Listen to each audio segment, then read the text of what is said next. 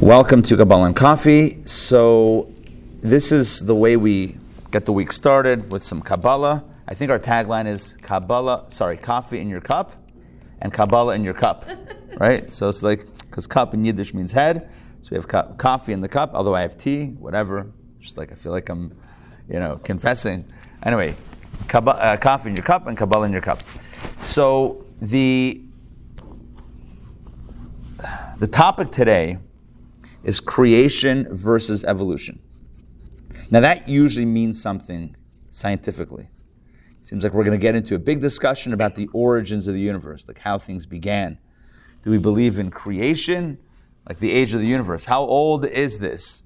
Is it 5,782 years or billions of years? So I'll start off with a story. And by the way, that's not the topic. Even though I wrote creation and evolution, I mean something else. Although we are talking about the origin of the universe and creation and evolution, but it's not necessarily what you think that it is. And we could throw Big Bang in there as well, but it's not necessarily what we might normally think about in this context. So, but first the story. So there was a fellow that goes to a natural history museum and is looking at the fossils. Not the fossils, but maybe fossils. Like when they have a dinosaur built out, is that a fossil? No, it's like a whole, whatever, the dinosaurs. And the tour guide says, this dinosaur is 14 million years and 2 weeks old. And after the tour's over, the fellow goes over to the tour guide and says, how do you know with such specificity? 14 million in 2 weeks. Tour guide says, simple. I started working here 2 weeks ago. When I started working here, it was 14 million years old. So I figured, might as well just keep the timeline going. All right, but that's not what we're talking about. We're not talking about age of the universe today, at least not immediately. What we're going to talk about is the notion of creativity versus evolution, or what we might refer to as revolutionary things versus iterative things. Something that's brand new versus something that has evolved from something else iterative. So amongst the 10 sfirot, amongst the 10 soul powers, there is one of them that is connected with creativity. Who knows which one that is? Which of the soul power, the 10, I'm going to give you the options. So there's Chachma, Bina, Dat, Chesed, Gevura, Teferet, Netzach, Hod Yesod, Malchut. So creativity. Bina is more of the developing. Bina is connected with a feminine energy. It's like the mother that develops like grows life. But you're starting with something and developing it. So which energy is creativity? Chachma. Chachma is the creativity. Bina is the development. So Chachma would be more of the creative energy, and Bina would be more of the iterative energy. Now, Chachma, there's a wonderful phrase, forgetting exactly where it comes from. Somewhere, some book in scripture, somewhere. It says, Chachma, or Veha Chachma, me'ayin timatze. Chachma, me'ayin timatze. Which, the phrase me'ayin, it's, there's another, Psalm 121, a very famous psalm. King David writes, Esa einai el haharim, I turn my eyes to heaven. And then he says, Me'ayin yavai ezri. From where will my help come? Me'ayin. Me'ayin literally means from where. So again back to Chachma, the phrase is, Chachma, Me'ayin, from where timatze is it found? Right? Chachma, Me'ayin timatze, from where is Chachma found?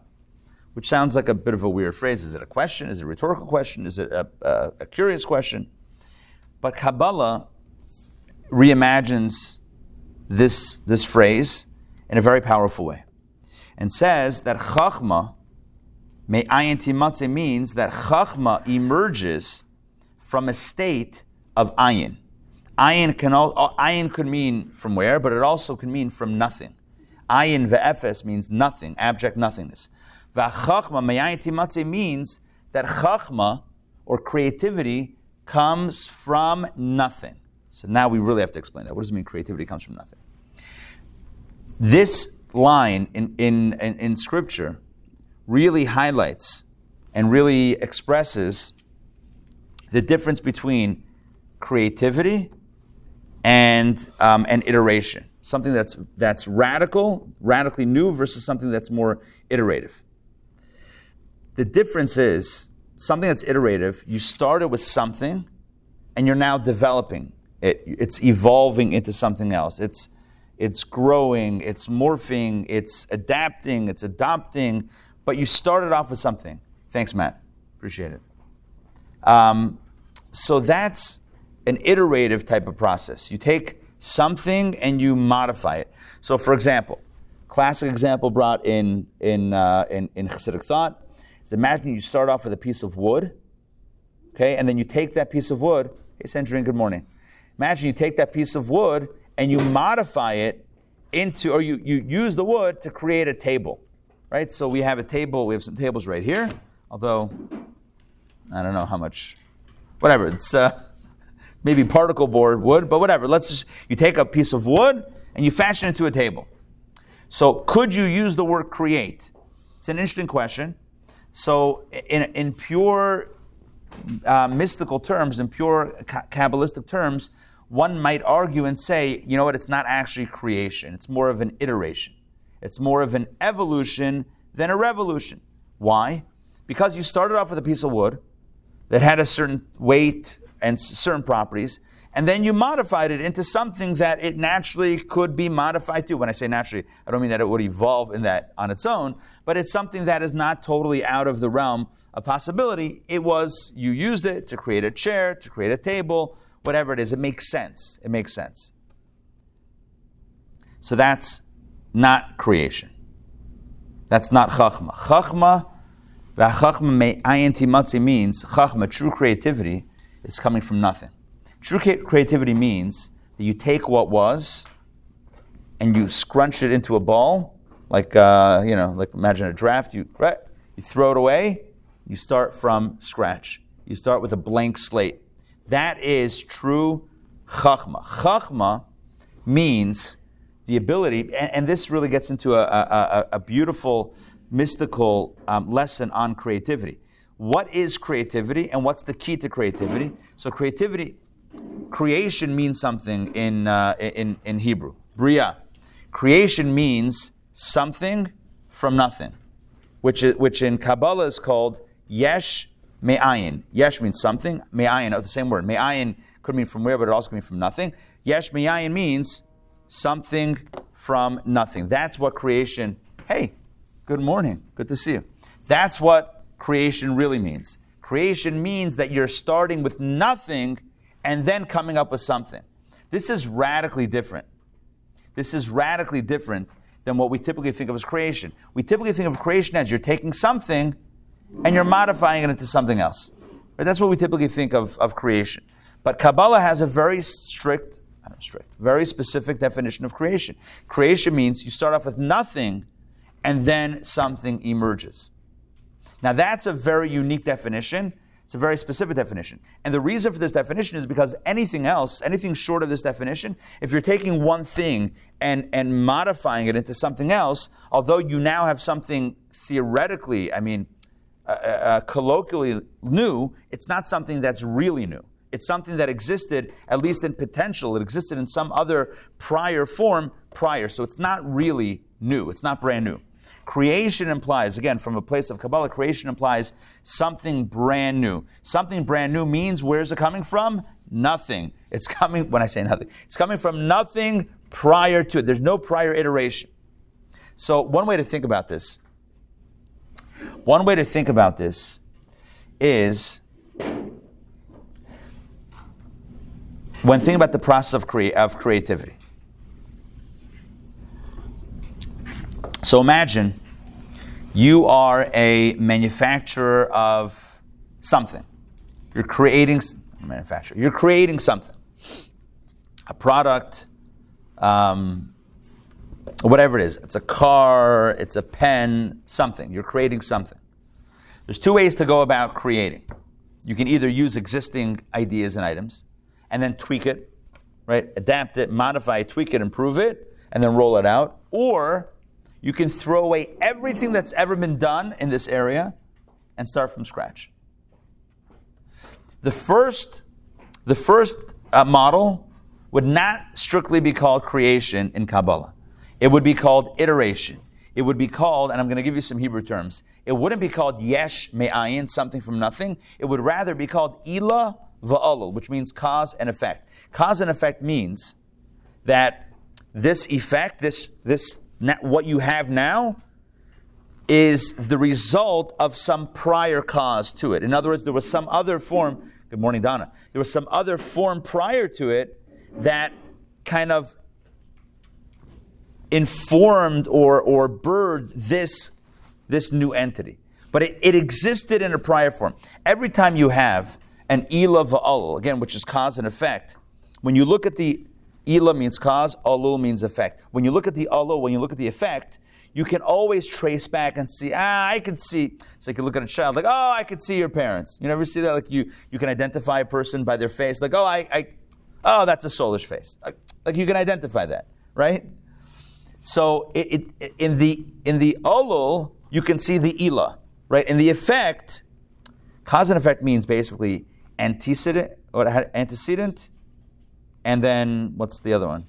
That's the one that comes before, and then whatever you have now, right? So there's the thing that you have now, and then the thing that produced it.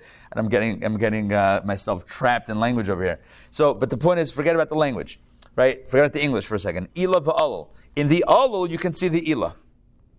In the effect, you can see the cause, right? You could look at the child and say, okay, Sollish, boom, I know you're one of the Sollish kids. Even if they're out of context, like, okay, which one are you? So you can see in the alul, the ila. You can see in the wooden table, I know you came from a tree.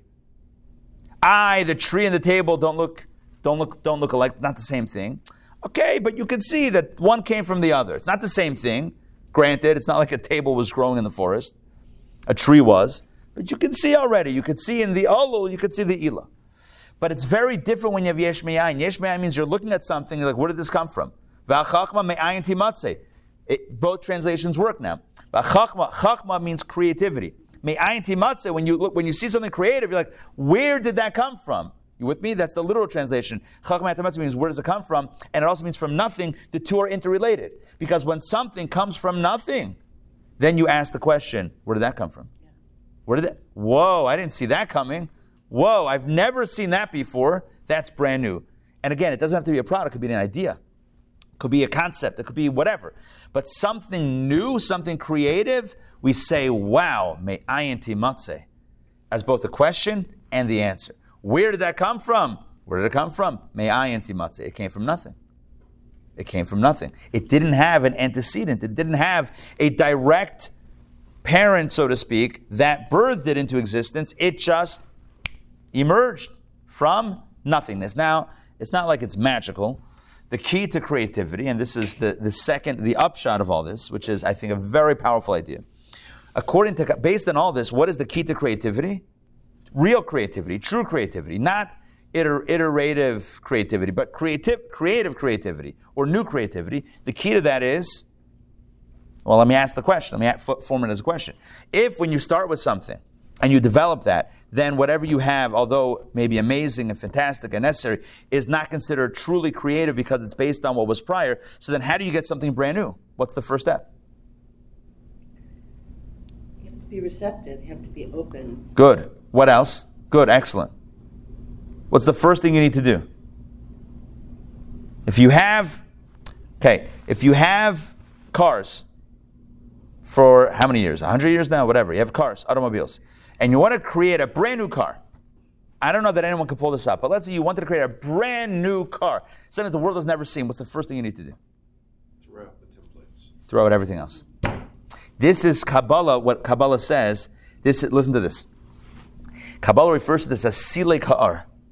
You remove the light, the prior light. Everything's light, right, in Kabbalah. You remove the prior light.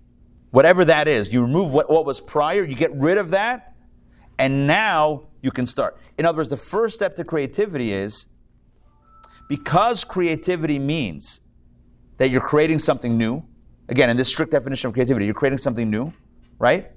So therefore, the necessary first step is starting from scratch, getting rid of anything that might influence you to create anything that might influence you to just create a better mousetrap as opposed to a radically new mousetrap. Does that make sense? Because if you still have in your office, if on your drafting table, is that a thing? Whatever. On your drafting table, if you have the sketch of what everyone else has been doing and you're working off of that to create something new, it's not going to be that new. It's not going to be that new. It's going to be a better, best case, a much, much, much, much, much, much better version of that. Which, by the way, there's nothing wrong with that. I'm just explaining terms. Chachma is creativity. And Chachma means that you're not starting with a sketch and then working with that to create something updated, new and improved. No. It means you're starting with nothing. You're starting with a blank slate to create something really new. Chachma me'ayin timatze. Yeah.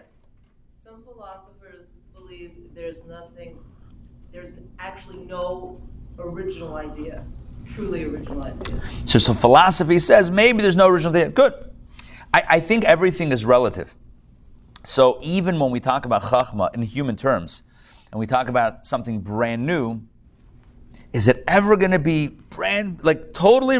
But it's relative. The difference between, I have a specific example also, which is going to highlight your point. Because my example is going to be of something allegedly brand new, but is it really brand new? But again, it's all relative. It's all relative. Relative to God's creating from nothing, our creating from nothing is still something. Because we exist in the world of some things.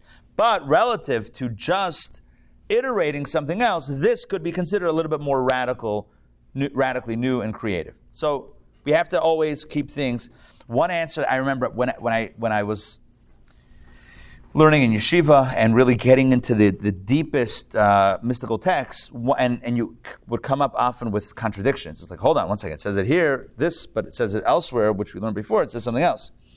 The answer was inevitably sevenzach v'meret, which is Yiddish for it's all contextual, right? In that context, that's how these energies align. In this context, it aligns a little bit differently, but it's all relative. It's like what Einstein said about hair, right? One hair on a head, if somebody has one hair on their head, you call them bald.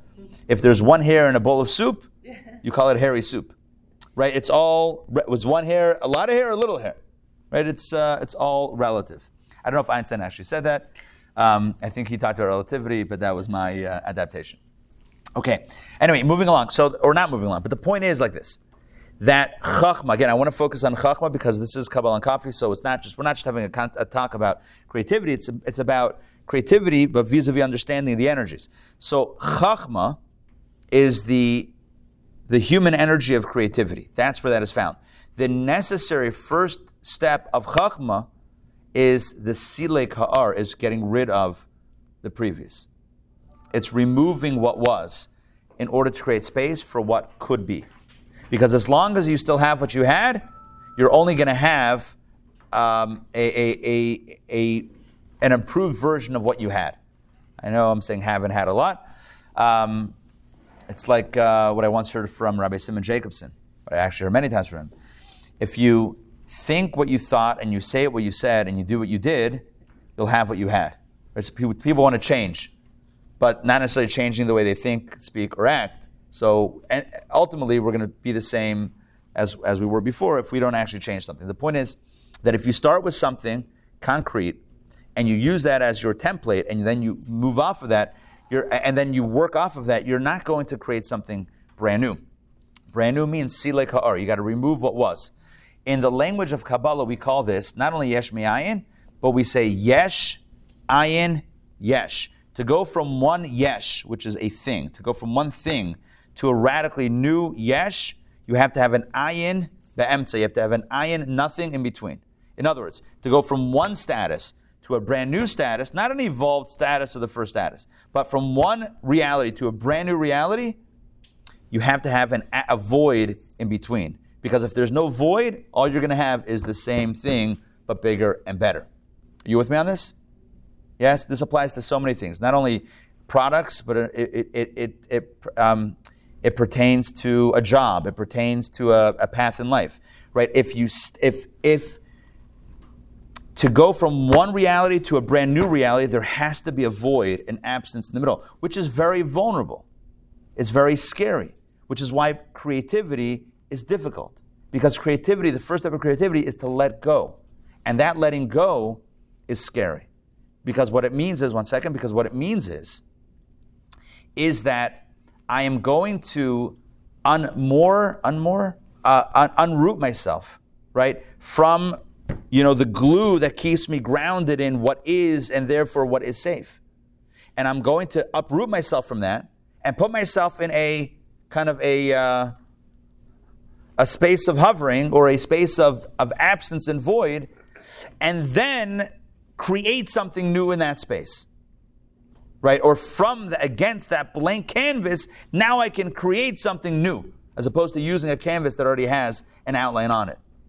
Right? But the idea of letting go of what was or what is, in order to get to that place, is something very vulnerable. The example that's brought in Kabbalah for this is planting a seed in the ground. When you take a seed and plant it in the ground, and I am not a botanist, farmer, agrarian, whatever, I'm not a master of the soil, as it were, but according to Kabbalah, this is what happens. You take a seed, you put it into the ground, and the seed rots and disintegrates into the ground. And it's only after the seed opens up, only after the seed allows itself to become broken open, it's only then that the growth can happen. If the seed holds on to itself, if you put super glue on that seed, right, you seal it, right? You seal it so that the seed never breaks up into the earth.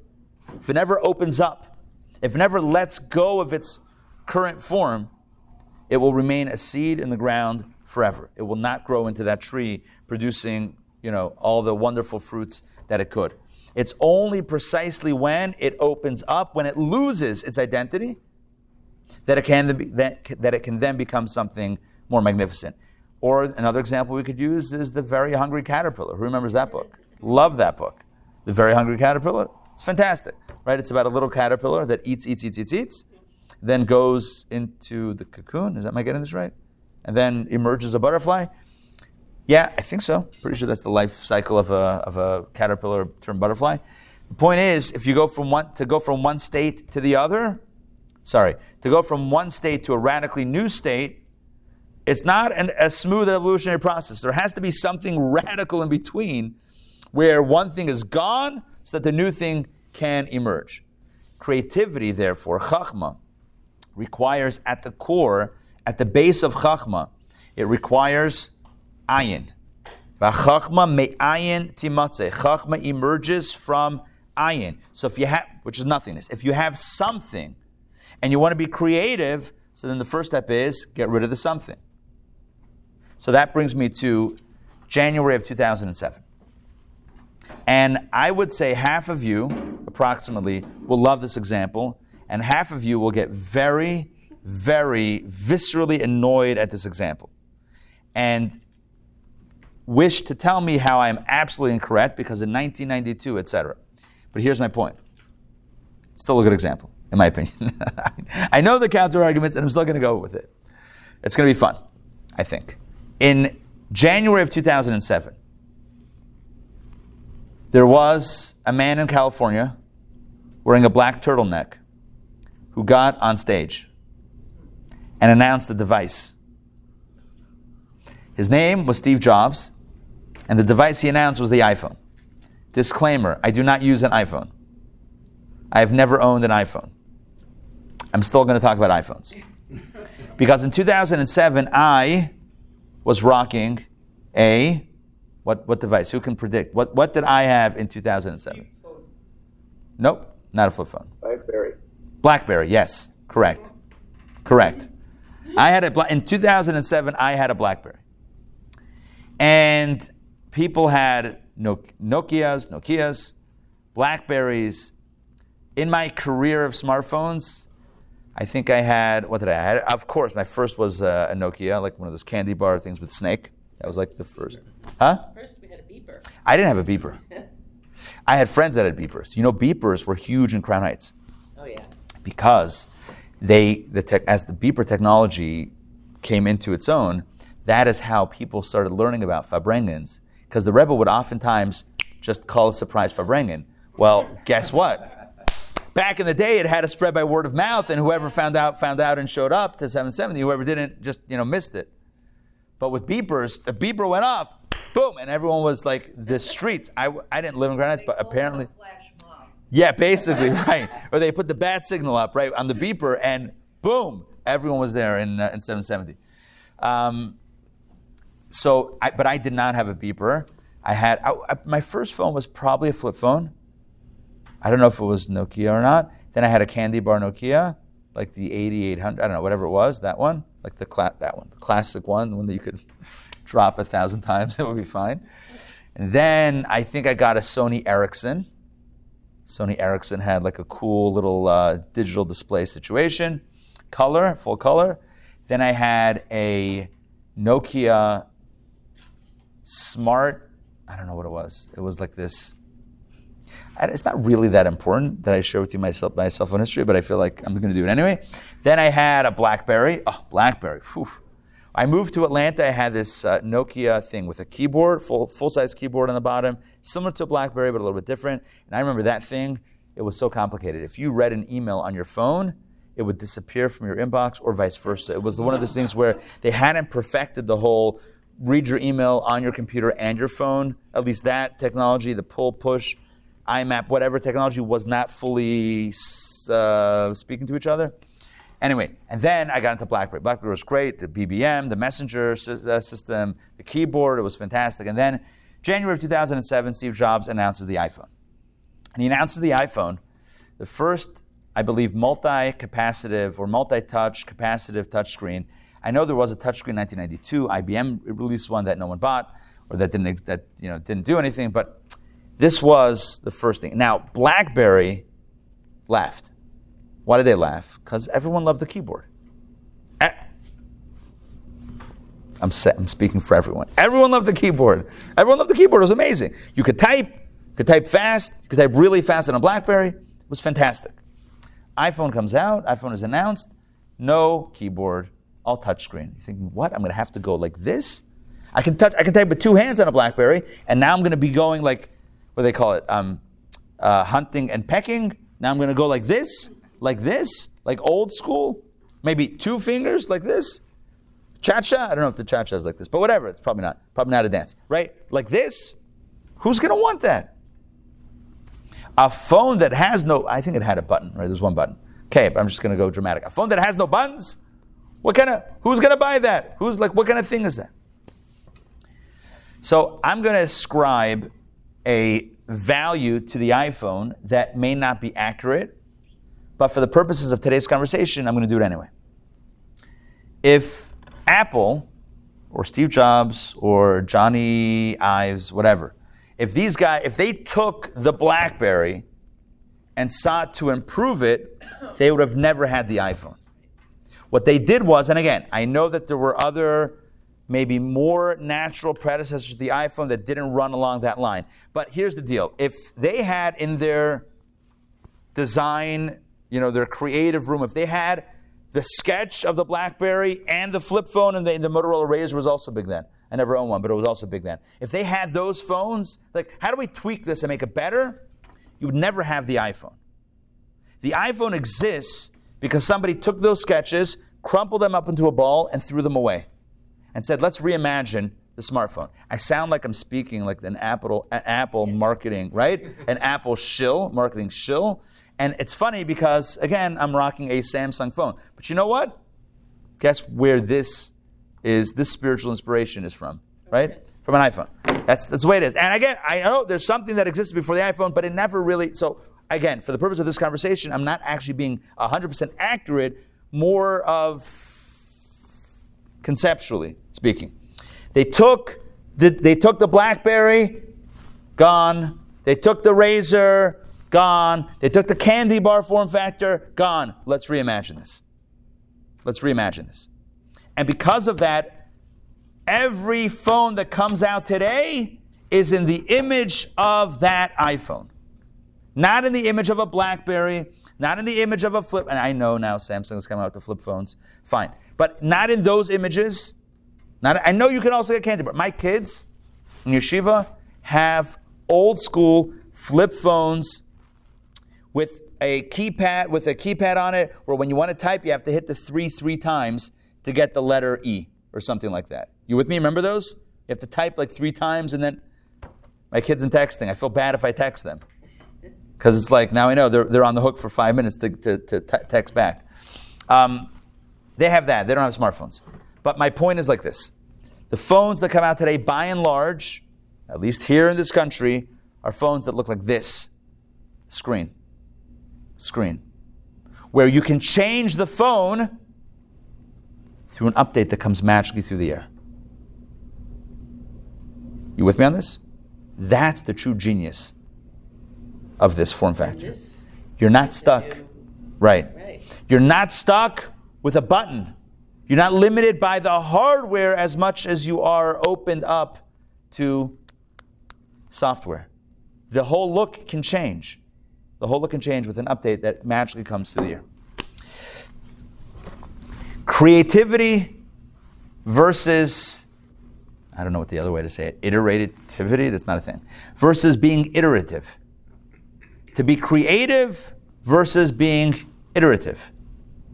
The difference is creativity comes when you get rid of what was and you imagine what could be from scratch. Then you have a shot at coming up with creativity.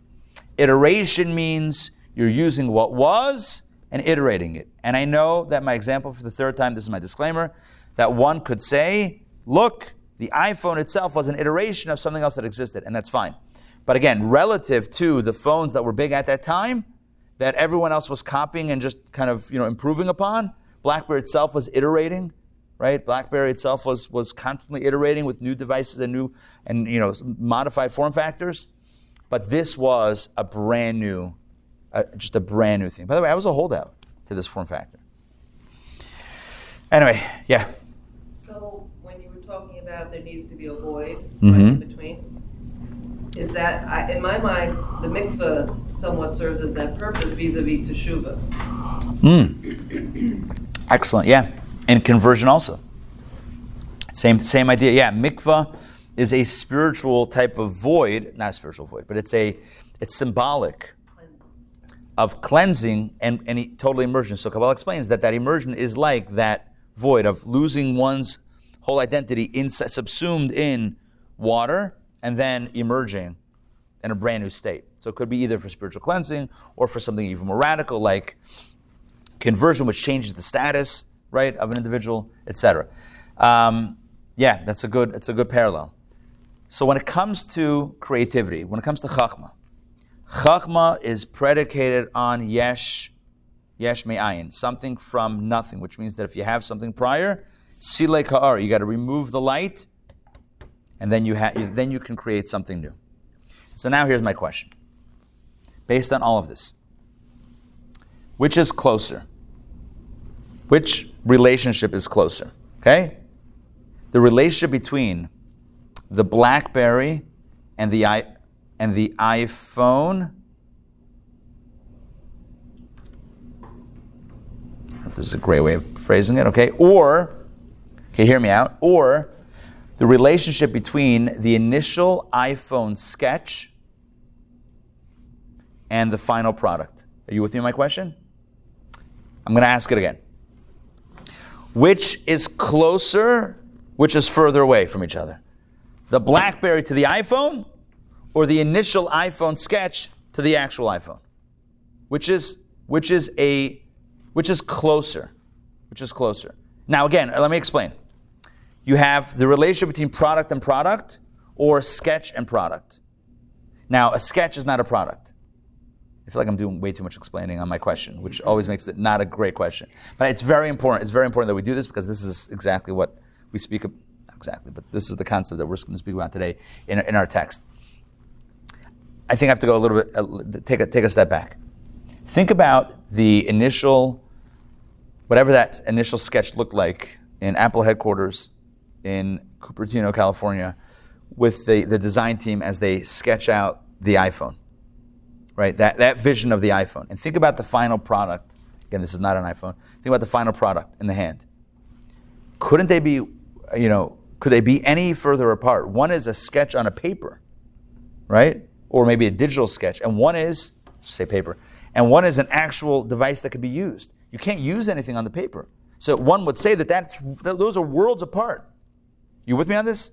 Right? The difference between a sketch and a product, a sketch on paper and an actual tangible item that can be used, that's like, one would perhaps use the phrase ein aroich. It's like almost immeasurable, the distance between the two.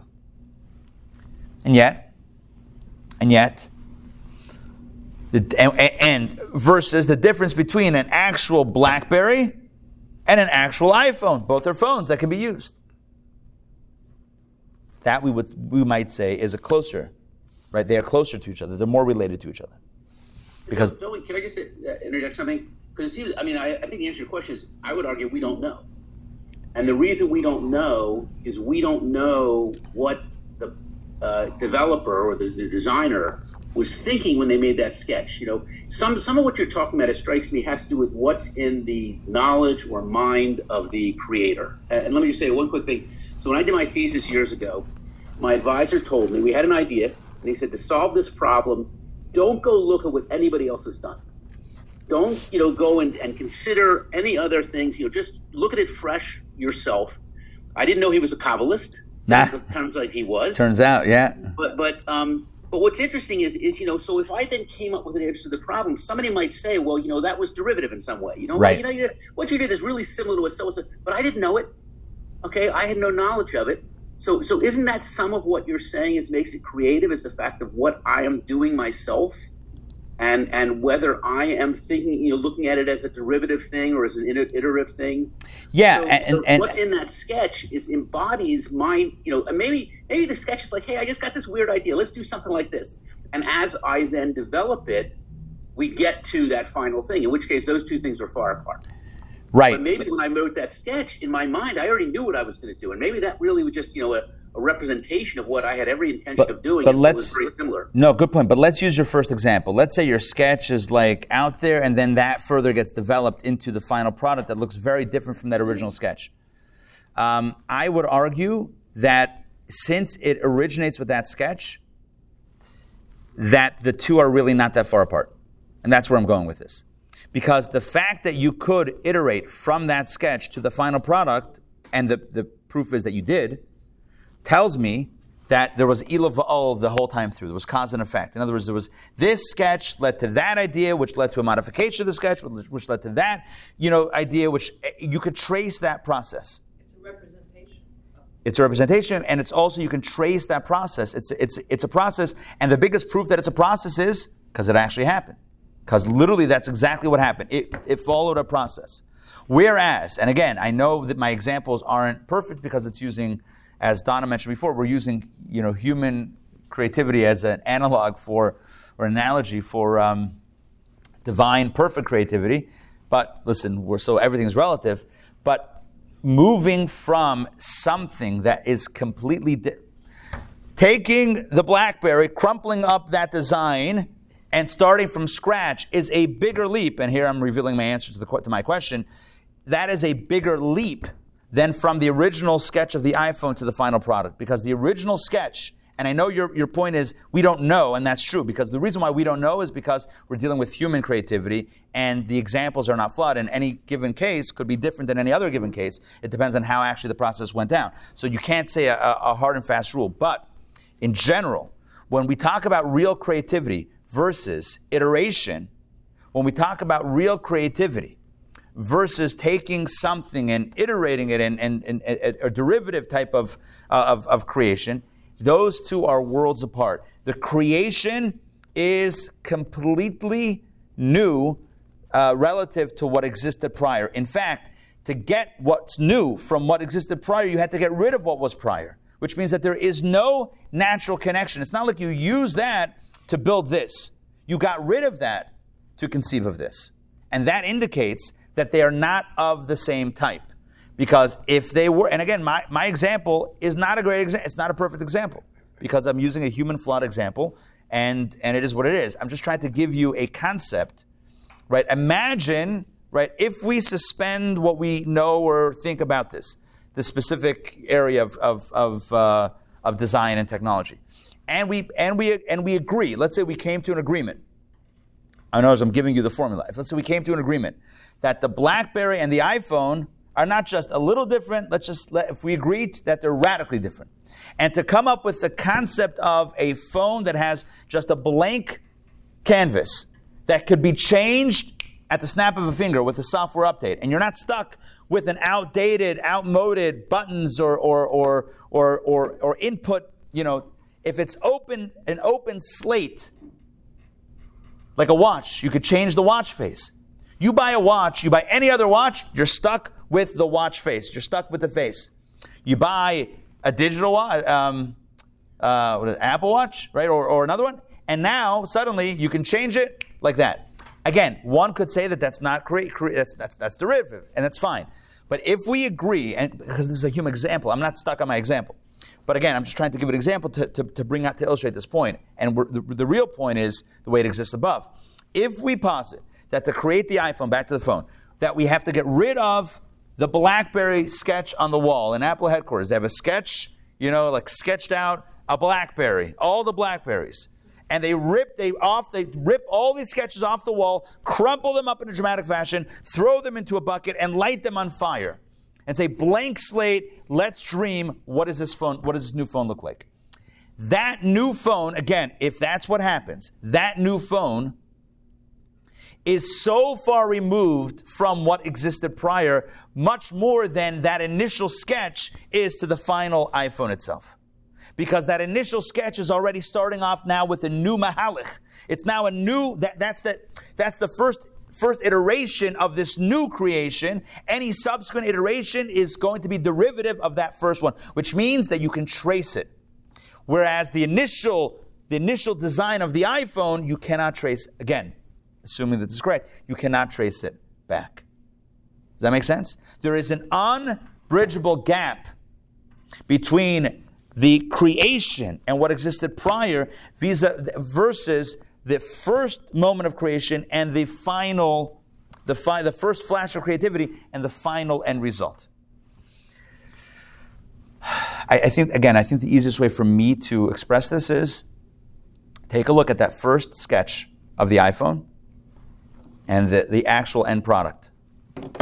And one could argue that those things are so different. First of all, maybe they look different. Second of all, that one doesn't work. It's pen on paper. That's not a phone. How is that this? You tell me, that's close to this? Yeah. Because take that and keep on going and you'll get to this. You'll get to this. If you keep on going, you'll get from here to there. There's a logical, intuitive, step-by-step process that will get from here to here. How do I know this? Because you got from here to there. So obviously, there was a step-by-step process. Whereas to get that initial sketch, you had to get rid of what existed prior. You had to totally abandon all that you knew about what a phone should look like, should do, how it should operate, etc. If I had a better example, I would use it. But this is the example. The example I keep thinking of is the development of the airplane. Because you could make the argument that they're looking at how birds fly and how can we mimic that, but that is a huge cavern to get from how a bird flies to how we go down to Hartsville and board a large box with wings that look quasi like a bird and can go around the world. Yeah, that's a good example. Right, that's a good example as well. So, to go from, and again, when it comes to any of these things, one could ask the question, is it really yeshma? Is it really something from nothing? Or is it using? Again, even my example, as Donna pointed out earlier, is it really, I'm doing this iPhone example, is the iPhone really, from nothing? Or is it using, inspiration from? And there's no way for me to answer that accurately. But if we posit that, in your example, the airplane is something radically different than the flight of birds, and yes, birds fly, but that's not how this works, or whatever, if we say that, then the gap between the bird and the airplane is larger than the initial sketch of the airplane to the building of the airplane. And that's really what I want to focus on. Because what's really important in this, and this is, without this, we're not going to understand at all. Trust me. There will be zero way to understand the text that we're going to study today. It's important to this point, and I'm using this very specifically, the sketch versus the final product. Okay, the distance between sketch and product versus the sketch and what came before the sketch. There's a greater gap between the sketch and what came before than between the sketch and the final product. Even though one is a sketch and one is a product, the gap there is much shorter than the sketch to whatever came before it. That's the key point. In the language of Kabbalah, Atzilut, the world of Atzilut, the world of emanation, is the sketch. You don't have physical stuff in that world. You have the concept of it, but it's the sketch. And so therefore, from the highest world, Atzilut, to our world, it seems so vast. It's iterative. It'll get there. How do we know this? Because it got there. It evolves. Atzilut, Beriah, Yetzirah, Asiyah. It goes, that's a sketch and this is real. That's a sketch of the iPhone and this is an actual iPhone. There are no iPhones in Atzilut. One would imagine. Right? So, okay, but it's the sketch. It's the sketch of what's going to unfold. But Atzilut, relative to Ar Ein Sof, to the infinite light, to that infinite void above, that is an infinite gap. Yeah. Well, I don't know that it's a great parallel, but I'm thinking of X and Y axes, where you have a zero at the midpoint. You could say, anything, a positive integer, anything above zero is a something. Right. And so anything to the right of zero is still a something to a something. Right. But if you have a negative integer, a negative on the left, it's you can't get to a positive without passing through zero. Interesting. So, and if you think of zero as ayin, right, then that's maybe one nice analogy you could draw. I like that. Okay, so let me repeat that. So Alex pointed out that imagine like an axis, XY axis, imagine like a line, and you have a zero in the middle of the line, and then everything to the right of the line is a positive number, everything to the left of the zero is a negative number. So to go from the negative to a positive, you have to pass the zero. So the zero could be like the ayin, like the nothingness, right? How do you go from negative 10, negative 5, it's still negative, which is a different reality than a positive number. To go from one state to another, you have to pass that zero, that void. I like that. Mathematics and Kabbalah. It's good. It's good stuff. Addressing also the radical nature that it's also an emotional thing, like the void and absolute creativity. Is that what it is? Well, now, he doesn't get into the emotional here, but we can talk about it. Yeah. So the state of and I mentioned this before, but the state of creativity, the reason why for many it's so difficult to be creative is because it does require, at its very essence, it requires an abandonment of what is, which means an abandonment of what is secure. Because what is usually what is secure. Even if it's not great, but it is. So like if you're dealing with a product that's not great, but it's what we know, it's what we use, we're comfortable with it, it's easier to just keep on going with that and improving it and tweaking it than to get rid of it and try something brand new. And also, if you want to do that, you have to be in the face of unbelievers or disbelievers. Yeah, right. If you're launching a brand new product and a brand new set, right. If you're launching something brand new, then you have to try to convince people that your reimagining of this whole problem with this brand new solution makes sense. You have many people that were very creative that failed because people didn't buy into it. People weren't ready yet to let go of what was. You have all the time, with artists. This artist was ahead of their time, and they weren't appreciated until after they died. What does that mean? It means that in their time they were a little too creative, a little too advanced. They saw things in a way that people, they weren't up there yet, up to that point yet. It's music, it's art, literature.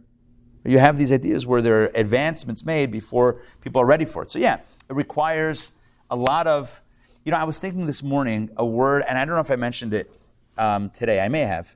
I meant to mention it either way.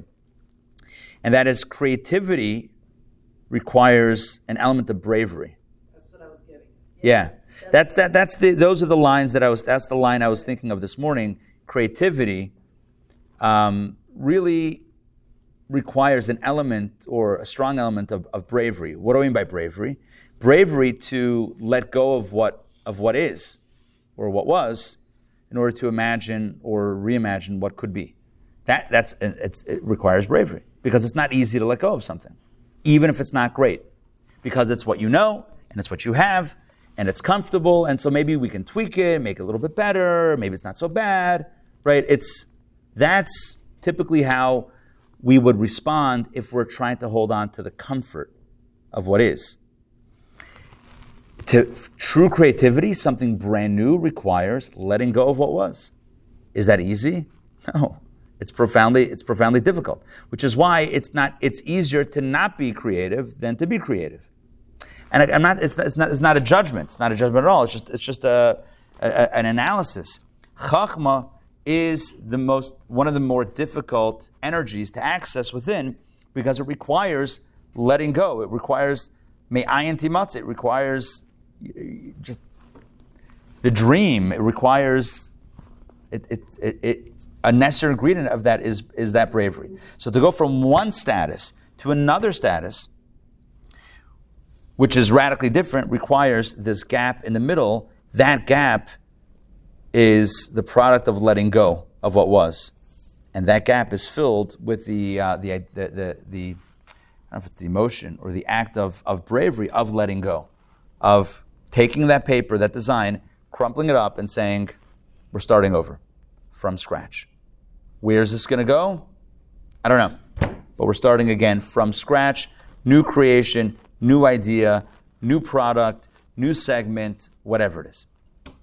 And again, did the iPhone actually do that for the purpose of today's conversation? Yes, only because I needed an example. Did it actually do that? I have no idea. We can ask the historians of technology to weigh in on this. But theoretically, for the purpose of this conversation, let's assume that that's what happened.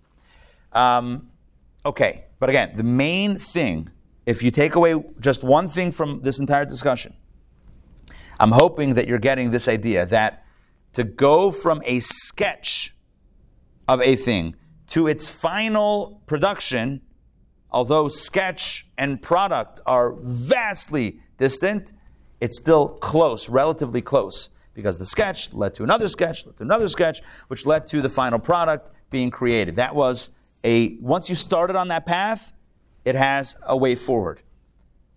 The initial sketch vis-a-vis what came prior, there's nothing that informs that. Are you with me? Because that sketch, if it's truly creative, came from nothing. So there's nothing before that is the antecedent to that sketch. Now you're wondering, where does it come from? Well, in the human mind, Chachma comes from the soul. The soul has a power of creativity. The soul has, because the soul is a piece of God, it has the ability to generate brand new things. That's what we believe. So the soul has that power. But Chachma is accessed when we let go. You ever have creative thoughts when you're falling asleep? Because we're letting go. We're in a dream. Even the word that we use, dream of something, dream, right? Why do we use the word dream? Because when you're in a dream state, you can think of things that are a little bit crazy. Because you're not so tethered to reality. That's what a dream is, right? The whole notion of a dream is, I'm letting go of reality a little bit and imagining new possibilities. So that happens when we sleep, yeah.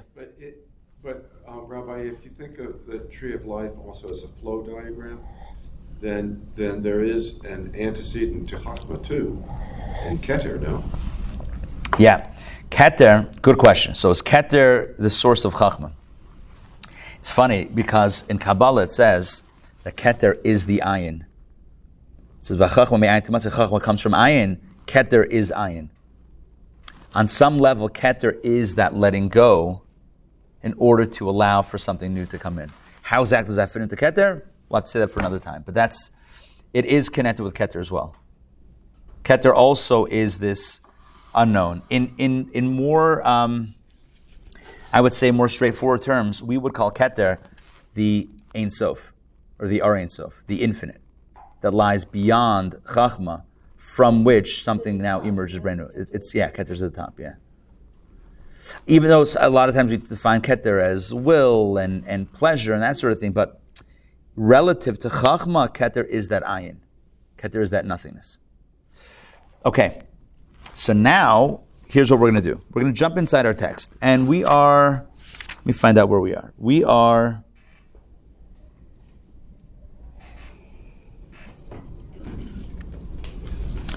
on page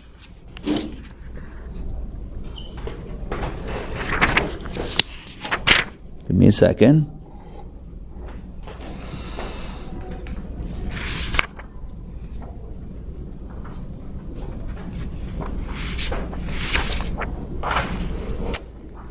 I had a marker in my book that it moved out, so give me a second.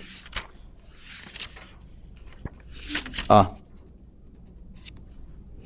believe we're on page 300. No, or maybe 298. Yep. Page 298. And the goal today is going to be to conclude Discourse 21. Okay, so everything I told you about iPhones and Blackberries and Nokias and flip phones and all that stuff, and sketches and creativity and Chachma and Ayin and Yesh and Ayin and Yesh, all that stuff is what we're going to talk about today in completely mystical terminology. All right, so bear with me. I'm going to get the text up here on my screen to share it with everybody online. In your copies, you guys have that 298, chapter 2? Okay, great. All right, let me get to it here on my end. 296, 7, 8. All right. Here we go.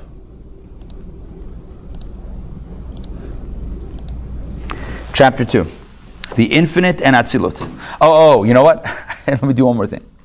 Let me just, before we even start inside, let me just tell you what these characters are. You ready? The iPhone is Atzilut. Okay? The BlackBerry is, I don't know if that's the Ar Ein Sof, but the BlackBerry is like what came before. Oh, sorry, the iPhone sketch is Atzilut. The iPhone is Asiya, this world. So again, there's 4 worlds. Atzilut, emanation, Bria, creation, Yitzir, formation, Asiya, action. We're only really talking about the first and the fourth. So the highest world, Atzilut, is the sketch, the world of sketch. This is the world of action. Right? So one would say, wow, sketch and action, whoa, totally different realities. They're closer than you think, right? Versus the sketch, and prior than the sketch, that's vast. Here we go. The infinite and Atzilut. Thus, based on iPhones and Blackberries, the Alter Rebbe said that greater than the incomparability of Asiya to Atzilut, of sketch to product, is the incomparability of Atzilut to the infinite light. In other words, which is the greater gap between Asiya and Atzilut, between product and sketch, or between sketch and what came before? The answer is between sketch and what came before. Within the infinite light, his essence, there is no such thing as Sefirot. There was no such, in the realm of BlackBerry, there was nothing called the iPhone. Within the infinite light, there is no such thing as Sefirot. There's not a sketch of Sefirot. Sefirot don't exist. That concept doesn't exist within the infinite light. The 10 Sefirot of Atzilut are like a new being, brand new. So they come about from the infinite light, 300, through the Tzimtzum and Makom Panoi. Tzimtzum is contraction, but Makom Panoi is really the key over here, which means, Makom Panoi means an empty space. Empty space, which is the complete concealment of the original light. You know what that means? You take the sketch, you throw it away. That's how you get Sefirot. Sefirot did not exist prior.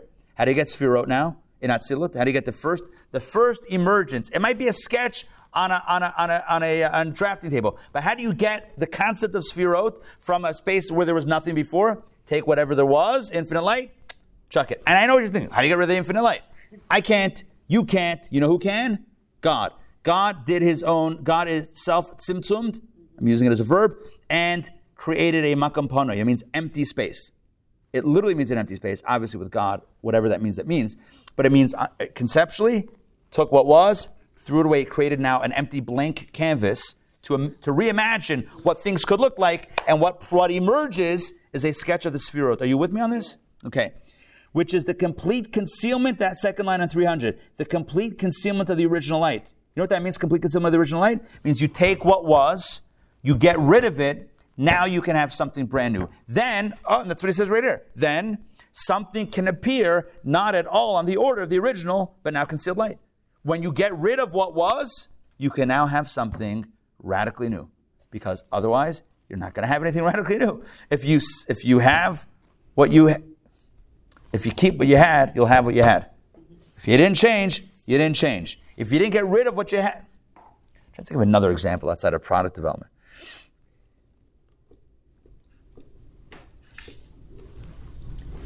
It's like anything in a relationship. You know, I'm gonna be the same person, but like tweak this. Okay, you'll be the same person, which might be fine. But anyway, change means there's different levels of change. You can iterate, you can be derivative, or you can have something brand new. The 10 Sefirot that first emerged in Atzilut are brand new. They didn't exist before. Which, by the way, that itself, it says elsewhere in Kabbalah that they did exist. But again, Sevensach V'Meret, it depends what context. But in our context today, they didn't exist before. Right? So relative to not existing before, now existing, how do you get something that didn't exist to exist? You got to get rid of what was. However, let's continue 300, that second paragraph, Chachma Avatzilut and Asiya. But Asiya, our world, the finished product, the actual phone, does have a relationship with Atzilut, with the sketch. Since Atzilut too has an existence term Chachma, because in that sketch, it had a picture of the screen. Didn't have a screen. There's no screen on paper. It was just a paper. Okay, but it's labeled screen, and this is a screen. That's kind of close. You with me on this? You have a sketch, maybe better sketches of a car, of an airplane, right? Airplane example is used also. So you have like little labels for what everything is. That's a window. Is it actually a window? No. It's a little box and it says window on it. It's not an actual window. You can't see through that. It's not a window. Okay. And here in this realm, we have a window. It's an actual, real, usable, functional window. So that's not at all the same thing, but it kind of is, because they're both windows. Our world, we have Chachma. We have operative Chachma, the way our Chachma works. In Atzilut, there's also Chachma. And that Chachma is vastly different, but you know what? It's also called Chachma. It's the sketch of Chachma. We have functional Chachma. Whatever, I'm not saying it's not functional there. It's whatever that is over there. It's more like the sketch than the actual our Chachma. And yet, they're both Chachma. That's what he's saying here. Asiya, I'm starting again. Asiya does have a relation with Atzilut. Asiya is the lowest world, Atzilut is the highest world. Since Atzilut too has an existence in terms of Chachma, hence, Chachma in Biyah, Chachma in the lower three realms, Bria, Yetzir, and Asiya, cannot be considered a truly new being. It's not creative, since there already is such a state in Atzilut. It's already in the sketch. Does this make sense? Yes? We must say that Chachma of Biyah is included within Chachma of Atzilut. Our Chachma is included in that sketch, since the latter is also a state of Chachma, but only in a higher form and category, as is known that every superior plane contains within it all that is lower than it. It's the sketch that contains everything that will iterate and derive from it. It had all the ingredients. And even if it didn't, as Michael pointed out, but one second, I took that sketch and modified it. Okay, but you modified it from that. So there was something in there that led to that. You could still trace it. And then again, the counter argument could be, but everything could be traced. And I can't argue against that. We have to come up with our minds of a theoretical example of something that cannot be traced. It's so creative it cannot be traced. That's what Atzilut relative to what's beyond it is like. Something that could never be traced prior to it. The existence, next paragraph, third paragraph, the existence of Chachma of Biyah from Chachma of Atzilut. Again, the iPhone, actual iPhone, from the sketch, Chachma here, the way it derives from Chachma in the sketch in Atzilut is by way of Hishtalshalut. Look at those words. I told them to you before. Ila va'alol. It's by way of hishashal, means an evolution of cause and effect. What does that mean, cause and effect? It means that the thing that you have, you can trace it back to a higher form. And that thing also back to a higher form. And that thing also back to a higher form. Which means that when you're holding the iPhone in your hand, if you poured through all of the documents in Cupertino, you would see how this came from that, which came from that, which came from that, which came from that, which was first embodied in that original sketch. You could trace it back. You could unfold the evolution. You can unfold the process and see how this effect was rendered by that cause, was generated by that cause, and how that cause was generated by a prior cause, and a prior cause, and a prior cause, and a prior cause, until you get all the way back up to the first iteration, which here he's calling Atzilut. But, I don't think it's a but. The Chachma of Biyah, it's not but, because it's the same point. Chachma of Biyah, our Chachma, is called a derivative light. Michael, you used the word derivative. Little did you know, it's right here. Derivative light and a new radiance. New radiance doesn't really mean new. It doesn't really mean new. It's more derivative than new. The reason is that Chachma, I see. Okay, no, I think he's saying it's called both. It's both called derivative and new. In other words, both are true. The iPhone, you would say the product is new because it existed in sketch form prior. So it's new on one level, but it's not really new. It's really more of a derivative. I think he's saying we really have both phrases with regard to the lowest item. It's both derivative and a new radiance. The reason is that Chachma is of another order than Chachma of Atzilut. In other words, our Chachma is very different, vastly different than Chachma in the sketch and Atzilut, and comes into Biyah, and comes into being in Biyah through the prasa. The prasa is the curtain. The prasa we've explained is like an illustration that is quite different from the subject at hand. It's like using an analogy. That's what we talked about 2 weeks ago, is using an analogy to explain something, where you take a theoretical concept and you put it, you enclose it into an actual story or into a physical item. You want to do math and you say, okay, so 1 plus 1 is 2. 1 plus 1 is 2. 1 plus 1 is 2 is not a cup and a mouse. It's or 2 apples. It's a concept, but I've now enclosed it into something. A sketch is a concept, but it also has a physical incarnation. So although the physical incarnation is new, it's not really new. It's derivatively new. The process too. Doesn't this then answer the question that was raised earlier, which is there really is nothing new.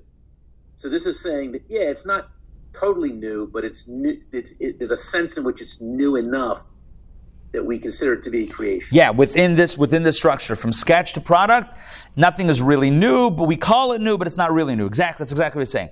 But what he's saying is, from Atzilut, the sketch, to prior than Atzilut, that's brand new. And that was my example of crumpling up what you had before and starting again. And again, can we find that in our existence? I don't know, because I think we're stuck within this structure. So nothing is really, really new. But again, it was my way of trying to express the difference between these two models: sketch to product versus prior product to new product, which the latter is more of a gap. So from BlackBerry, in my head, from BlackBerry to iPhone is a larger gap than from iPhone sketch to actual iPhone. Anyway, that's my central thesis for today, which may be wrong. I'm saying maybe not. It's not wrong conceptually. It may be wrong in actuality, but that's a different. But who needs the facts when we have the concept? All right. So the prasa too is completely different from Atzilut and is the medium for the existence of Chachma Biyah. In other words, when you go from Atzilut, Chachma Atzilut to Chachma here, it's a really big gap. I mean, one is in Atzilut, and one is spiritual, and one is theoretical, and one is real. Okay, but it's like the sketch to the actual product. So goes on. You can still trace it. This means that Chachma was renewed by an entirely foreign element and is thus called new. In other words, it's new. He's saying the same, right? He's saying the same thing. It's all relative. You could say that our Chachma is new. You could say that when the iPhone came, maybe this is the way to keep on, dragging in my analogy. Maybe one could say that when the iPhone actually launched in June of 2007, right? In January of 2007 is when it was announced. In June 2007, that's when it actually launched. You could buy it in June. Remember there were lines? You could only buy it from, was it AT&T, I think initially? Yeah, if you were on Verizon, you were out. Anyway, whatever. So, was it singular then? Who knows? Still now there's a line. Huh? Still now there's a line when there's a new model. Yeah. But now you can get it online. I think then it was like crazy. So in June of 2007, one would say, oh, this is a brand new phone. You would call it new. But is it really new? You with me on that? I think that's exactly what he's saying. You call it new, but it already existed in Cupertino. It existed in prototype form. It existed on a sketchboard. It existed in someone's computer. So is it new? We call it new because this is the first iPhone that's ever been produced. It's brand new. But it was. But it wasn't this. Okay. So we're straddling two realities. It's new, but it's the final product of this journey. What was really new was that first sketch. Again, assuming that was actually new. That first sketch was really new. That's the real creation. This final result, we call it new. But you and I know that it's just the end, the final step of a journey.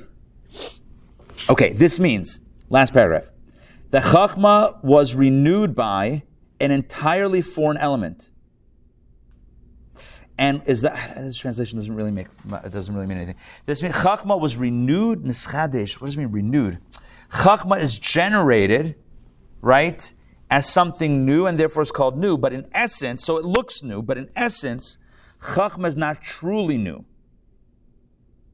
i.e. radically different. What does that mean? It's not truly new, radically different. It's not radically different from the prior iterations of Chachma, going back to Chachma V'Tzillah. But for the creator, it's new. For the creator, it's which a step? flash of insight. No. What he's saying is the end result is not really new. Okay. Right? Because it existed in the creator's mind and originally. But what you're saying is, I think, is that initial flash that he is calling new. That's really new. Yeah. So he's not. Yeah. But in essence, Chachma is not truly new. Oh, sorry. The Chachma down here, not the original Chachma. Chachma down here is not truly new, radically different. Hence, it comes into being through the prasa rather than through the tzimtzum. It comes through a screen rather than a total removal of the light. It comes through the process of refining rather than removing. Right? You're taking a sketch and refining it as opposed to throwing out something and starting from scratch. For tzimtzum is the removal and concealment of the 302 now. For tzimtzum is the removal and concealment of the original light. In the process of prasa, however, in the curtain screening process, the refining process, the original light meaning Chachma V'Tzillah clothes itself and becomes concealed within the process to bring the state of Chachma Abriya into being. In other words, you have the sketch, which becomes another sketch, which becomes another sketch, which becomes a prototype, which becomes another sketch, which becomes a second prototype, which becomes, et cetera, et cetera, et cetera. It becomes all these. Or, another example could have been a concept car. You ever see these concept cars that are really out there? All these companies now, like the electric concept cars, those are really cool, right? They have now like these crazy concept cars. I just saw yesterday, a company announced they're releasing first ever 100% solar powered car. I don't know if it's 100%. I think it's solar and electric, but solar powered car. It's got all these solar panels on it, right? It's great. You live in Arizona, California, a place where always getting sun. Look at that. Let the sun power my car. They announced it. It's about $250,000. So, a small price to pay to leverage the sun. Perhaps, one could argue. I don't know. Anyway, the point is that any final product that is released will have been the end result of many iterations, of many sketches, of many prototypes until it got to market. So that final product, the consumer will say, this is new. But it's not really new. It's the end result of a larger process. Now, it is new and it's not new. It's new because this never existed before, but it existed in prototype before. But before the initial prototype, before the initial sketch, nothing existed of this. That's where it's really new. The first sketch is really new. That's what he's going to say in a moment. In the case, so again, 302, 1, 2, 3, 4, 5 lines. Yeah. Rabbi, could you, in essence, substitute prasa for concealment? Mm-hmm. No, prasa is not concealment. But prasa is. it feels like your diminution of the light results ultimately in a world that is unrecognizable in Asiya compared to Yes. So you could use that word, but again, it's the reason why I'm saying no is because he's literally contrasting it with the alternative. So the way he's, again, and all of this is contextual, like I said before. So in this context, he's using language in a very specific way. He's saying that there's two types of creation. One is from nothing, and one is from something. So the from something creation, the way that iterates, is he's using the example of a prasa. Prasa is a curtain. A curtain screens, which means it's a refining process. Imagine when you filter light, when you're doing a photo shoot and you have light that comes through a filter, through a screen to create a certain ambiance, a certain mood, a certain look, either light or warm or dark, whatever it is, right? So it softens the light. So you have a process by which the initial sketch becomes filtered and it becomes refined and it becomes colored, so to speak. It becomes shaded and ultimately produces the end result.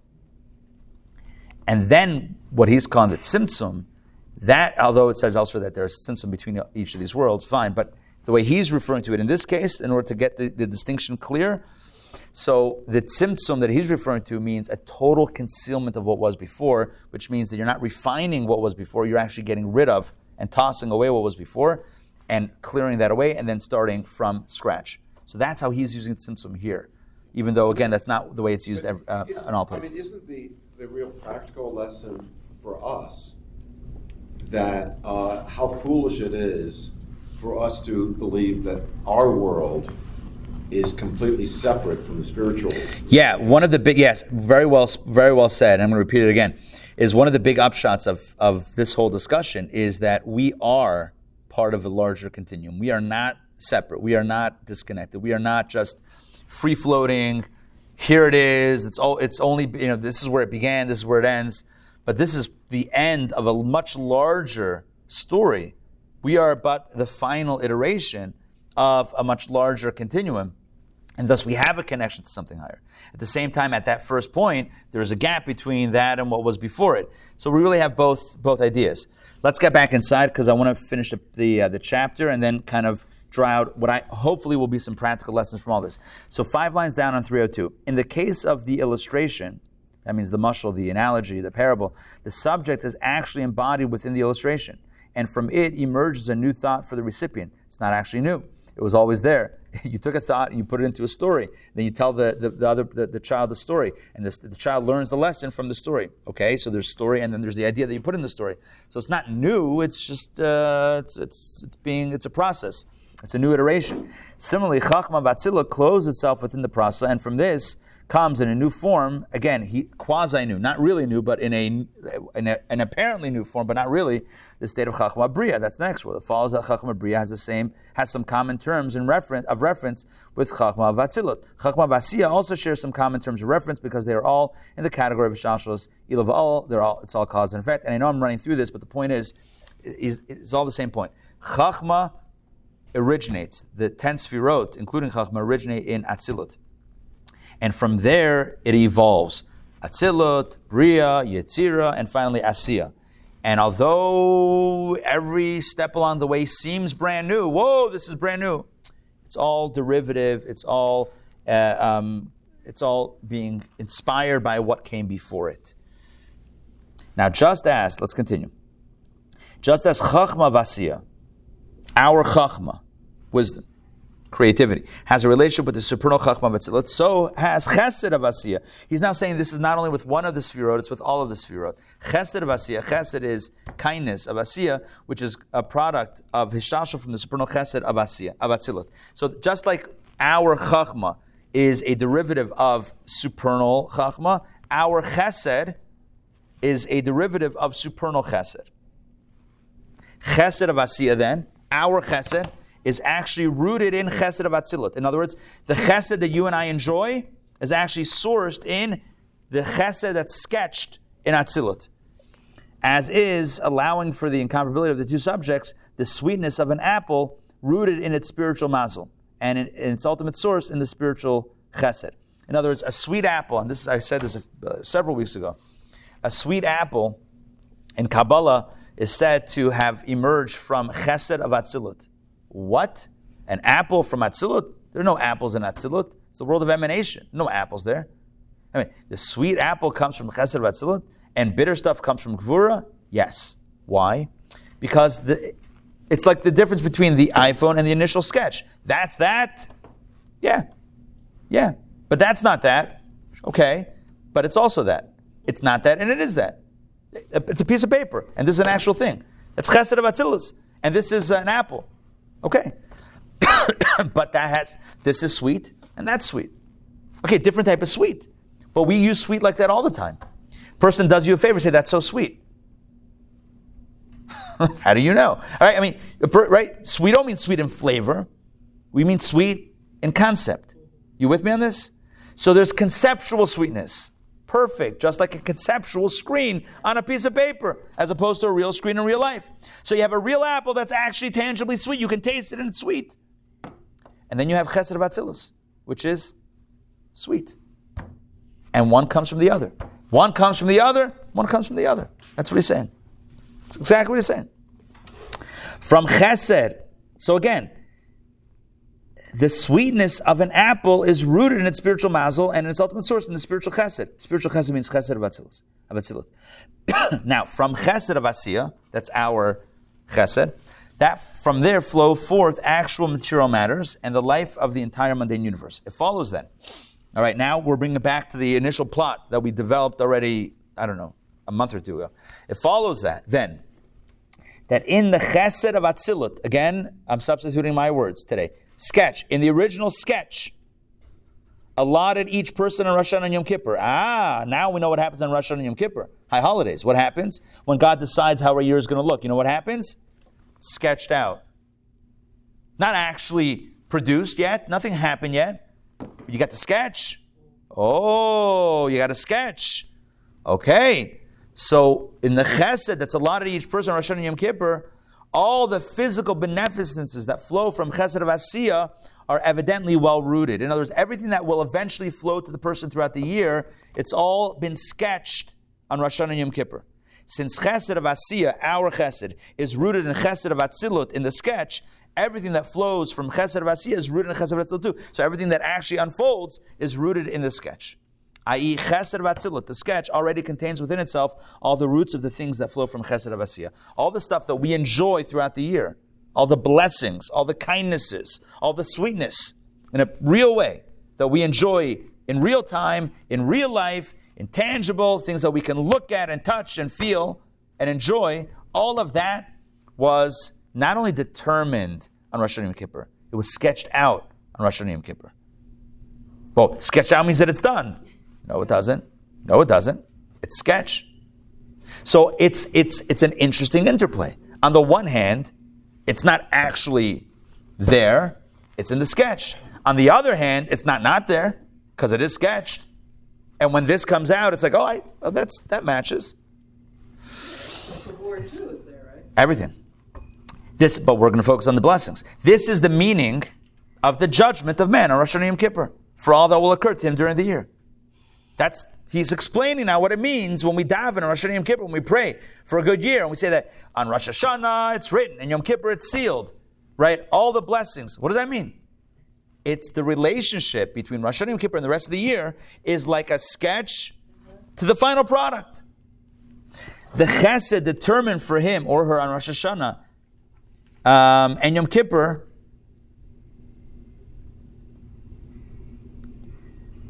hold on. Oh, yeah, okay, this makes sense. Sorry. I'm being thrown off by the pagination here. Let me start again from the bottom of 302. Okay. The chesed determined for him on Rosh Hashanah and Yom Kippur, which flows into Malchut of Atzilut, includes within itself all its future ramifications. That sketch, better than the initial iPhone sketch, I'm sure, which didn't foresee all the iterations, all the changes necessarily, that initial sketch includes all that's going to happen. But there's a vast difference. There's a gulf between sketch and blessings, because a sketch is not a blessing. Just like a sketch is not a phone, a sketch is not a blessing. But you can trace one to the other. So too you can trace the blessings to that. Now, so what happens on Rosh Hashanah and Yom Kippur? Something brand new is created. just like the initial sketch is the creation.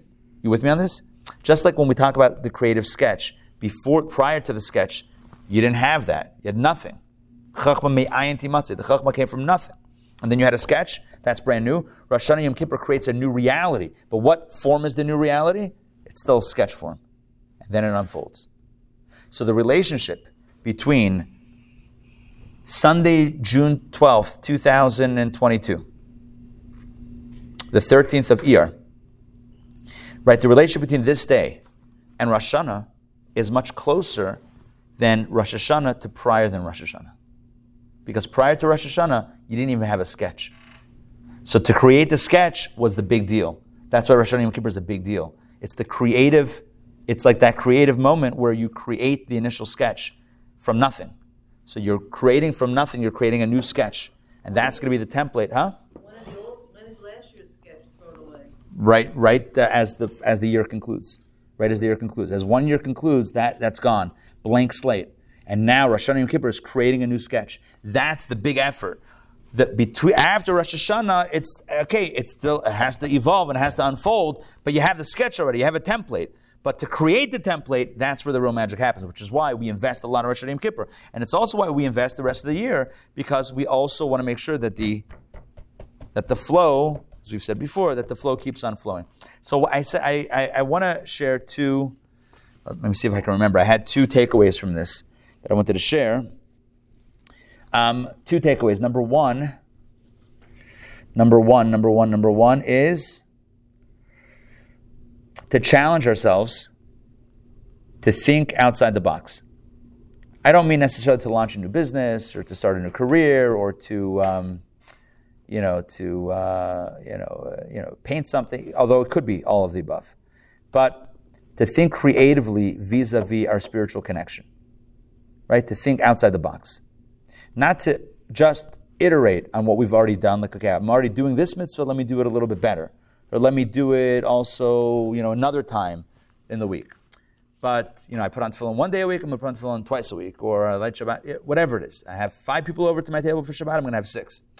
That's iteration. I'm not dismissing that, because that's going to be my second lesson. But the first lesson is, let's think outside the box, like a blank slate. Reimagine our Yiddishkeit, our Judaism, reimagine our spiritual connection. Right? If we started from scratch, what could be on this canvas? Right? What new mitzvah, what new opportunity, and then imagine that and create that vision. And at the same time, iterate. What I said before, right? Iterate. Add on to what we're already doing. Have that evolve, have that, concretize, etc. I think both are very important. Both are very important in life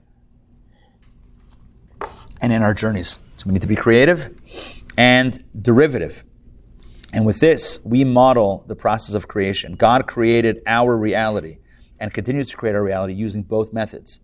From nothing to Atzilut, and then from Atzilut to Asiya. So there's the creation of something from nothing, and then there's also the iteration of something to something. Both are utilized to create our reality. Let's also use that to create our own reality and to create our impact on this world. Thank you very much for joining me for Kabbalah Coffee. Hope some of this at least made sense, and I hope you're inspired to take on the week with a little bit more energy and enthusiasm. All right, Shavua Tov, everyone. Questions, comments? Yeah, I heard something interesting about the word genius, that we used to think of genius as something that came through you, versus the language we kind of use now is like somebody is a genius versus a spark of genius coming. Interesting. And I think like that notion of Kabbalah is much more closer to it, is that older notion of ideas bubble up, come through, but then it recedes. And then there could be almost kind of like a fear for the genius that you have to constantly reproduce because people say you are a genius, not genius flowing through you. Right.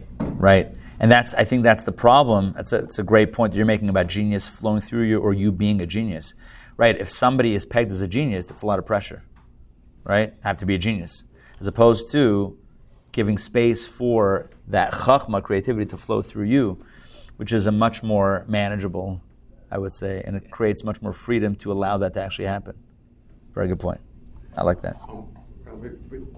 You would say then that our prayers to Hashem tap into a level that leads to the Chesed of Atzilut, because ultimately you're tapping into a source that results in the Chesed of the highest world. Yeah. And now that you say that, you just triggered another takeaway. That within our prayers, we can actually ask for both levels. We can ask to see the realization of what's in the sketch, and we also have the power to go back to the drawing board, not because of us, but because our souls are connected with God, and to say to God, imagine a new reality for me. It's the change order in the blueprint, right? Yeah, it's the change order in the blueprint. And God gives us the ability to request that change. During the year. Yeah. Anytime.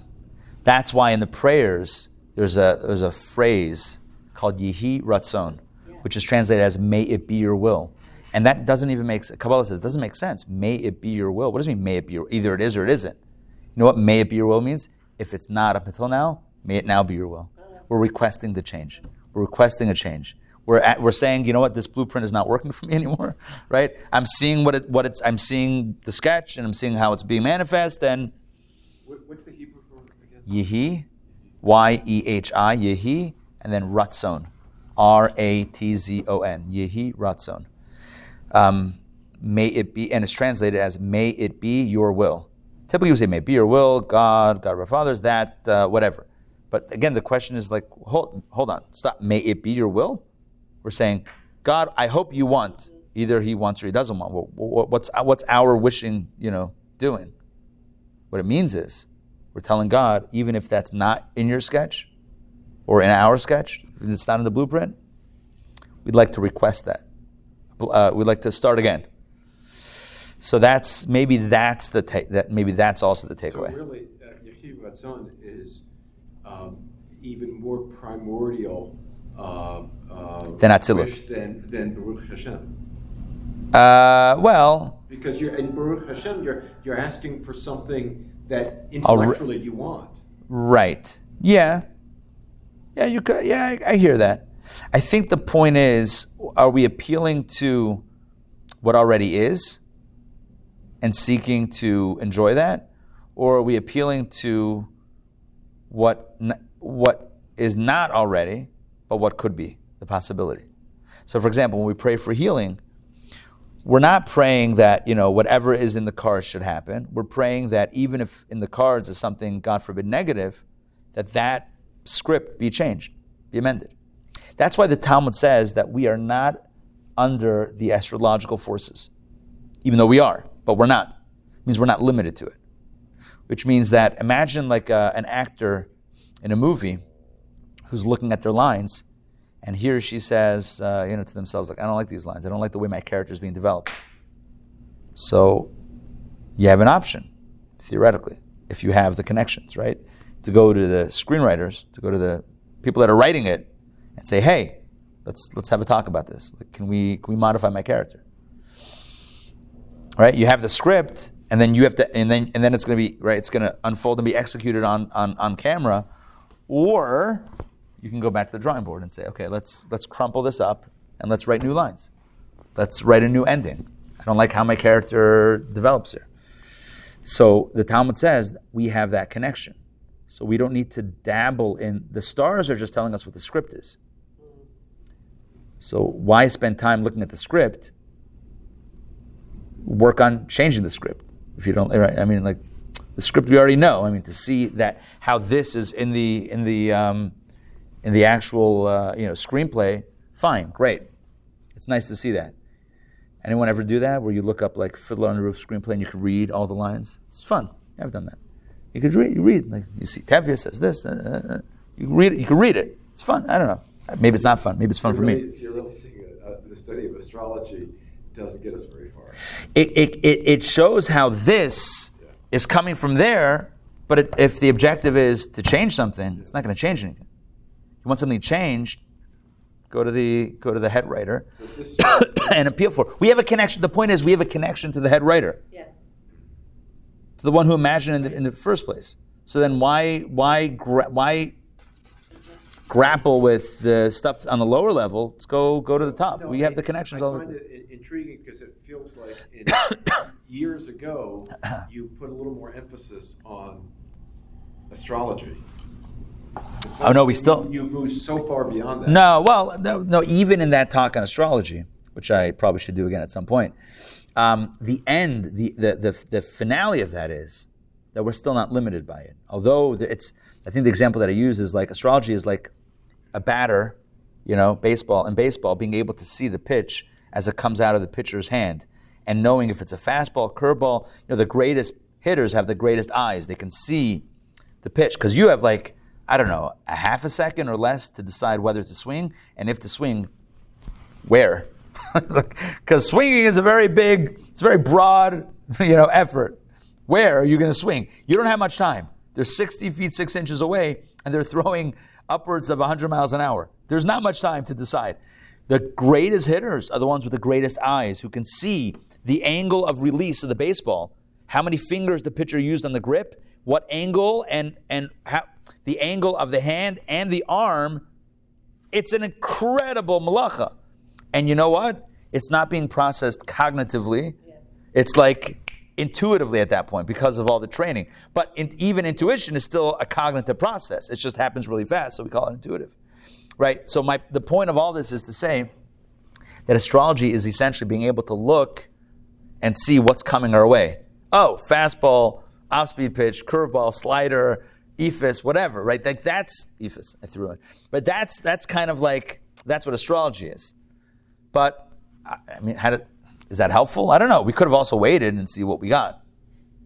Theoretically. You're going to meet the man of your dreams. Okay.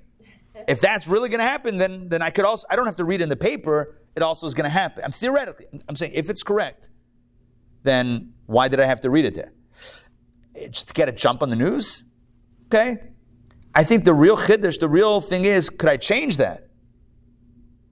To know what's going to happen anyway, okay. Is that radical? But Rabbi, couldn't you say with respect to if you're a woman, to meet the man of your dreams, it could be that if you're not tuned in, you can miss it. At one level, the man of dreams, but not recognize that person is the man of dreams, then move apart. But then the question is like this. So if we have to put in effort anyway, so we needed to know that. You have to put in effort anyway. Number one. Number two, if that's not in the destiny, we can still change that by appealing to the source, by appealing to God. So either way, to spend time in that space, it's not a contradiction to what I've said before about astrology. It's just saying that notwithstanding the value of that knowledge, we have a higher connection. I feel like I always quote Hebrew National ads at this point in the conversation. We answer to a higher authority. Although it's not answering, it's more of like we're connected to a higher authority. All right, I'm going to let everybody go. I know it's a little bit late. Question? Oh. I've noticed that Chabad, we say, so it's a blessing we do also on Shabbat over the kids. Yeah. So Chabad, we say Amen to those three during Shabbat when, for example, conservative synagogue, we say Ken Yiratzon. Right. That's a good question. I don't have a good answer. I know it depends, like there are different nuschaot, there are different liturgic forms of that. Yeah, many people say, some people say Amen Ken Yiratzon, some people say Ken Yiratzon, some people say Amen. I don't know. I think it makes us unique, it makes us different, which is good, right? Anyway. Tzaddiks don't ask for personal blessings, do they? They could. Tzaddik could. Remember Chana, we talked about this, in Wednesday night class. Chana asked for a blessing, but not for herself, for the greater good. Right. So it's the question is it personal or is it for the greater good? So a person could ask for a blessing for money and other resources, not for themselves, but in order to facilitate their mission on earth, which is a bit of a different ask. That's why, the Rebbe explains, that's why on Rosh Hashanah, when the focus should be on God, we end up asking for all these things. But shouldn't we be focusing on something greater than ourselves? Well, we're focusing on something greater than ourselves, i.e. our mission. And because we're focused on mission, so we turn to God and say, okay, you want me to get my mission done? I need the resource. Imagine you get hired by a company and you're not given the resources, the tools, or the training. So it's like, God, all right, I'm ready to go. I'm on Team God. All I need, just give me the company issued laptop, give me the access login. Like I just need resources. I need food. I need a cafeteria. I need I need an office space. Like hook me up with it. All right, good to see everyone. We'll see you. We'll say farewell to our online crew, David and Tony and Joy and Toba and Mariana. Great to see you guys. Shavua Tov. As always, have a wonderful week. Lots of love and lots of blessings. We'll see you guys. Take care, everybody. Rabbi, when is your Kiddush lunch?